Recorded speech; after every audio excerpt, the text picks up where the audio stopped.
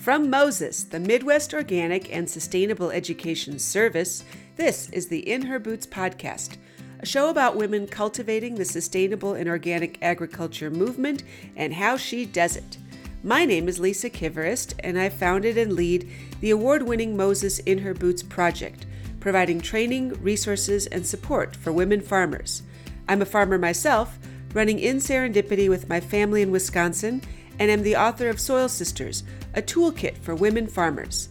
The In Her Boots podcast celebrates the collaborative spirit of us women farmers and all women working to transform our food system and steward our land, sharing ideas and inspiration with each other. Whether you're a woman with a dream of starting your own farm or already have your hands deep in the soil, there's something for you here. Be sure to subscribe so you won't miss anything. We are finishing up our In Her Boots podcast series with Hallie Webking of Meadowlark Organics, talking about the bright future of organic local grains and the role women can play. From planting regional specific grains to starting a mill, there are lots of business opportunities out there. Hallie Webking and her husband John run Meadowlark Organics, working with Paul Bickford on his 800-acre farm, shifting the focus from organic feed crops to a diversity of food-grade small grains, buckwheat, edible dry beans, and open-pollinated corn. Hallie is mom to 2 young kids, Henry and Lyda, and a grass-fed beef herd, just to make sure she keeps busy. We are wrapping things up with Hallie Webking of Meadowlark Organics. Thank you so much for sharing. I have learned so much. I always learn much on these podcasts, but this is fascinating because I feel like it's the maybe not final, but at least one of the remaining frontiers of our local food movement that is so important. We all, for the most part, eat bread, grains, and various things, but not a lot of, people like yourself. So you're really a pioneer in growing these, in many cases, heritage crops, but for new markets, right? In new ways, and definitely a changing climate and all of that. Yeah. And so it sounds like there's opportunity, particularly for women, right? To be considering, I don't know, on the farming side, and I granted, I'm assuming this probably varies based on where you live regionally, but for a woman farmer curious about grains, what would you suggest? I mean, just to even try something, because it, especially if somebody's already doing, say, vegetables or meat, it's distinctly different. Yeah, it is. And there are a couple of examples that come to mind of women who have diversified in this way. One of them is Andy Hazard, who's in Northern Illinois. Oh, yeah. So Hazard Free Farms. She was, vegetables and then has started growing grains. She focuses a lot on like heirloom corns, but also some heirloom varieties of wheat. And so she's a good example of doing it at a smaller scale. Because she pretty much runs that operation herself. Yeah, she does work with her brother will custom combine for her or whatever, which is not, lots of people get people to custom combine for them. It's not like unusual thing. But there's another farmer in California.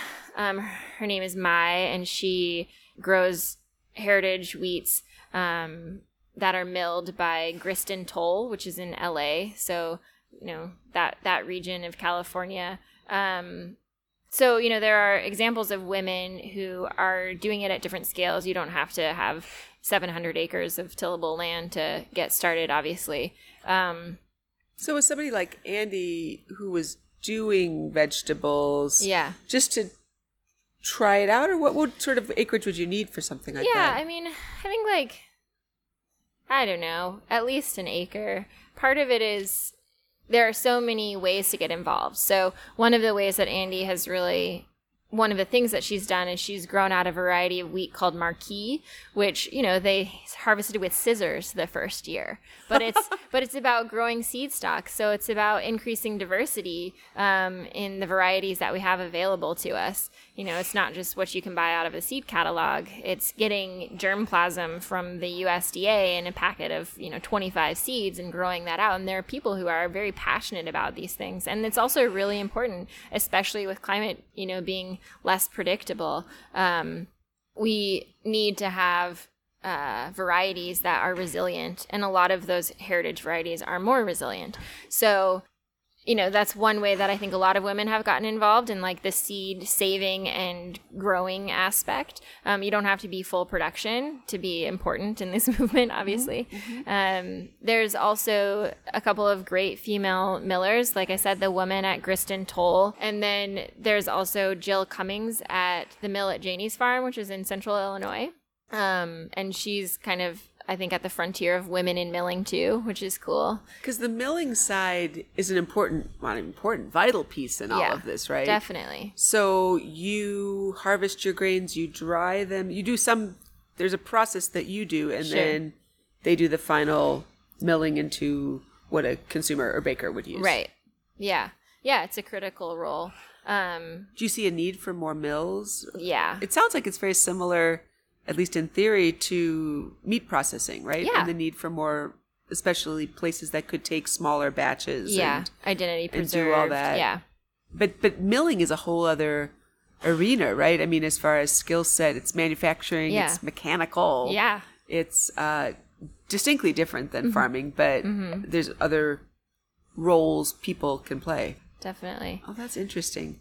And but a mill to start that up is obviously needs capital and infrastructure and things. Yeah. So it's probably a dance in managing those types of risks, right? Of having enough of a consumer demand, having enough of a farmer production demand, and the ability to run these large pieces of equipment. Right.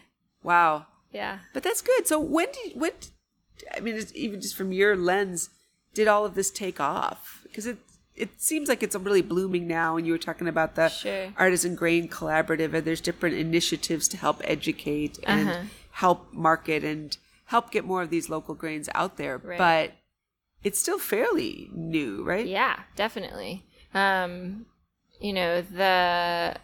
movement in New York really got going like 2013, 14, 15. Oh, wow. Yeah, so very new. But they've already like outgrown their production capabilities in some ways, So the mills that exist are at maximum throughput. In the Midwest, we have obviously Lonesome Stone, which is close to us. There's a mill in like the Twin Cities area, and then obviously Harold's Mill or the mill at Janie's Farm in central Illinois. But not many. I mean, it's kind of like a handful is what you're saying. Yeah, and part of it is like how you have to consider how big the market actually is. But you also have to be, I don't know, it's a really tough thing because it doesn't necessarily sell itself, right? So there is a ton of education that has to go into a consumer and otherwise. A loaf of bread sells. Yeah. but that's a different story. Yeah. But then you also have to think like, so a loaf of bread sells, but it might only sell to a certain consumer base, right? So only people who are willing to spend $8 on an artisan loaf of bread. So how do you make these crops and these products more accessible to everybody? So part of that is like getting into institutions, into schools, into hospitals and universities. That's interesting with schools, because I would think with both of us being moms and with you having young kids, especially, kids have they can develop distinct palates at an early age when it comes to bread. Do you know what I mean? Yeah. If we start giving our kids good quality bread at a young age, it's good. They'll prefer it. Yeah. But it can be, I would think, a harder sell if a kid has, been living in the Wonder Bread world to all of a sudden have something distinctly different. Yeah. Well, you can make a nice, enriched dough that won't pass as Wonder Bread, but is very easy on the palate too. Oh, that's really interesting. Sure. So it's not, I know it maybe more of a stereotype with artisan breads are these big crunchy heavy loaves that require muscle to cut, and I love those breads, but that's not the point you're making. There's all kinds of breads you can make, all kinds of textures, and definitely kid friendly. The point is with better,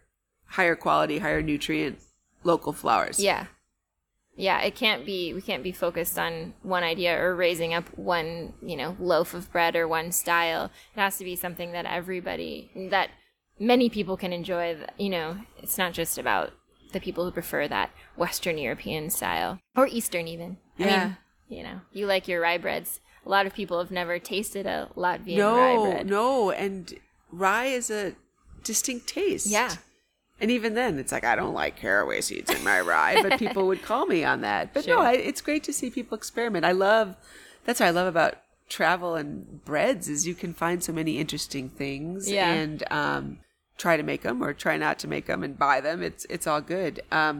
You'd mentioned we're kind of covering an eclectic array of topics on this last episode, but you mentioned earlier about grains for brewing and distilling. Yeah. And I didn't even think about that because I always think, well, maybe because I love to bake, but immediately to baking. Right. But that's a huge market too, right? As far as the organic grains, the local grains. And those would be used in both beer and Alcohol spirits. Yeah. What are the most common grains used for that? Corn is a big one, but also wheat and barley. Obviously, if you're going to be making beer, but that has to be malted, so it has to go through a separate process. Different than the mill and different than you do. There is an aspect of milling and distilling and brewing where you use a hammer mill, basically, but it's not. What's that, like literally a hammer? No, it's like a coarser grind in a lot of ways, but there are, I don't know, the world of distilling is also kind of changing too, so there's more advanced mills that use a finer flour to extract whatever starch and sugar out they need. But yeah, the distilling and brewing markets are definitely big ones, and ones that haven't always been focused on using local grains. There are just really a few that we know of that either use 100% or really that's part of their business, but it certainly could be. And one, not to always talk about New York as like the example, but they did pass a law when you start talking about policy and the way policy can affect change. They did pass a law that enabled distilleries to have a more streamlined and cheaper liquor license if they use 25% local grain. Really? Yeah, and they've also upped that requirement, I think, as far as percentage, which has really given farmers markets for those grains, because even if they're at a quality that couldn't necessarily be turned into flour, distilling has more forgiving threshold basically for some of those numbers that would allow farmers to sell into those markets. Oh, sure. That's interesting, though. Having a market of distillers and brewers could help manage your grain portfolio. Oh, yeah, definitely. It's good. I mean, it's nice to have many different avenues to sell. You need to be able to sell by totes, by semis in some case, and also by 2-pound bags. Yeah. But that's really interesting, that example on the policy side coming out of New York of good policy that can help support farmers ultimately, right? But also all aspects of the production cycle. Sure. Are there things like that you see in the grain? I mean, I don't know if you had the magic wand on policies or something you would change that would help small-scale grain farmers like yourself? Yeah, I mean, that very law, like if in Wisconsin that has such a big beer and drinking culture in general, and there's so many local breweries and distilleries popping up, if we had a law like that, I mean, I think about, it's a very complicated issue, but the dairy industry, if farmers who are probably already growing some small grains, some soft winter wheats, if they had that market, they would be able to diversify and hopefully achieve some more, economic sustainability, viability. So I think that would be a big one for Wisconsin to kind of take on. Oh, sure. That makes total sense. There's all these dots that obviously somebody having their grilled cheese for lunch may not quite see, but right. But that's huge. That's huge. Do you see? So when you were talking about your mix of grains that you currently grow, there's a mix of you were calling it heritage grains. Mm-hmm. So are these ones that we used to grow that we don't? Yeah. Is it a production thing or a climate thing or both? So yeah, that basically just means that they were varieties that existed before 1950, before the green revolution in modern breeding. So, the modern varieties really coincided with the industrialization of like flour production and bread production. Okay. So they bred varieties of wheat that would develop like stronger gluten quicker. So you have your Wonder Bread and you don't have to do a slow rise like you traditionally do with these other grains. And so it's not across the board, but generally heritage varieties have basically shorter gluten strands, so they're more easily digestible. They might take a longer rising process or a longer fermentation if you're doing sourdough. So, that's just kind of the distinction that's made. And that's interesting because that's where you hear now too, right? That people who may have thought they had issues with gluten, well, it's only modern gluten, right, in that sense, and highly processed. Yeah. And going back to these more traditional breads, is it hard to find seed for these varietals? Sometimes, and that's why like Andy Hazard and growing out that marquis wheat is a really valuable thing. There's also Charlie Tennyson in like the Racine area. He has a farm called Anarchy Acres, and he's big into growing out these different varieties of wheat seed, which is really cool and valuable to our community. Yeah, it can be really difficult to find, especially enough seed to plant a large enough plot. But, it's all part of the process, is trying to go away from the like monoculture, one strain. That's not very, doesn't give you a lot of insurance. So sure. And do you rotate your grains around then, as far as managing the soil and fertility and? Yeah, we grow some fall planted grains and some spring planted grains, and they all have their own unique spot in our rotation. And these don't overwinter. Some of them do. Yeah, the fall planted ones do, like rye and winter wheat and spelt. You plant in the fall and then harvest in the spring. Harvest in the summer. Yeah. Summer. Wow. Okay. Interesting. Excellent. Well, that was quite the eclectic last episode here, but all the best to you. This is an area that I think so much potential, and everybody can play a role in it, whether you eat, you bake, or you grow, or you farm, or you mill, or you brew, or you distill. Yeah, there's so many players. Pioneer at the cusp of something super big. Thank you. Yeah, thank you. Thanks for listening to our In Her Boots podcast. I'm your host, Lisa Kiverist, with the Moses In Her Boots project. This episode's audio engineer was Liam Kiverist of TechSocket.net. The podcast was brought to you by the Midwest Organic and Sustainable Education Service, Moses. The mission of Moses is to educate, inspire, and empower farmers to thrive in a sustainable organic system of agriculture. For more information on Moses, In Her Boots, and a bounty of organic resources, check out mosesorganic.org.